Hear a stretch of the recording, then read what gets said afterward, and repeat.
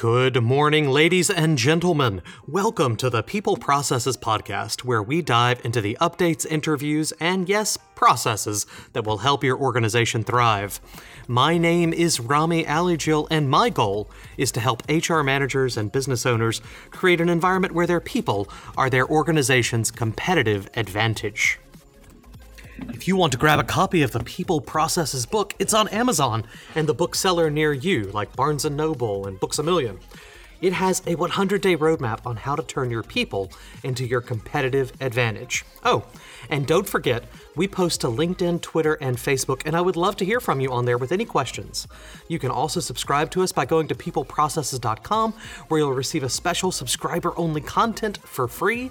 People Processes is also available wherever you get your podcast. It syndicates on iTunes, Google Play, TuneIn, and Stitcher Radio.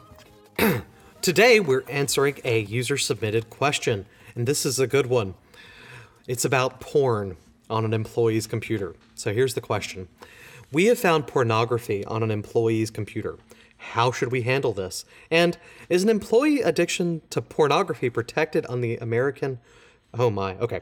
How should we handle this? And is an employee's addiction to pornography protected under the American with Disabilities Act, ADA? Okay. That's a good question. How to handle it? Okay. All right. So let's start with the easy part. Is it protected under the ADA? Addiction to pornography is not protected because under the ADA, it's not defined as a disability.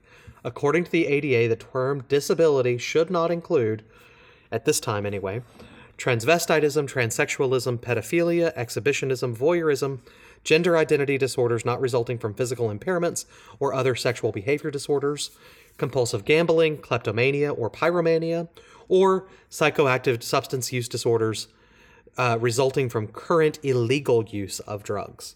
Okay? So there are some drug addictions, but illegal drugs are not. However, even if pornography qualified as a disability under the ADA, an employer is not prevented from disciplining an employee with a disability for violation of a company-established conduct rule.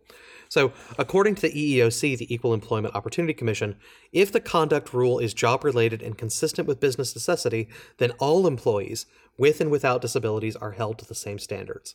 So, as long as your conduct rules are consistent with both the EEOC and ADA requirements, your policy is enforceable regardless of an employee's disability.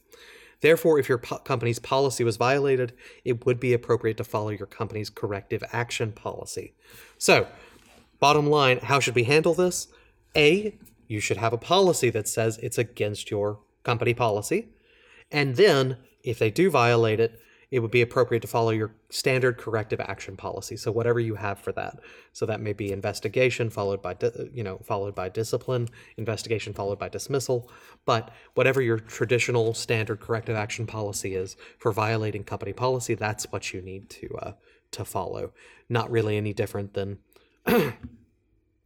many other things that you have against your policies. I'm assuming like sexual harassment or even a uniform code. You have to obviously scale it for its severity, but that's the key piece, just following it like standard discipline.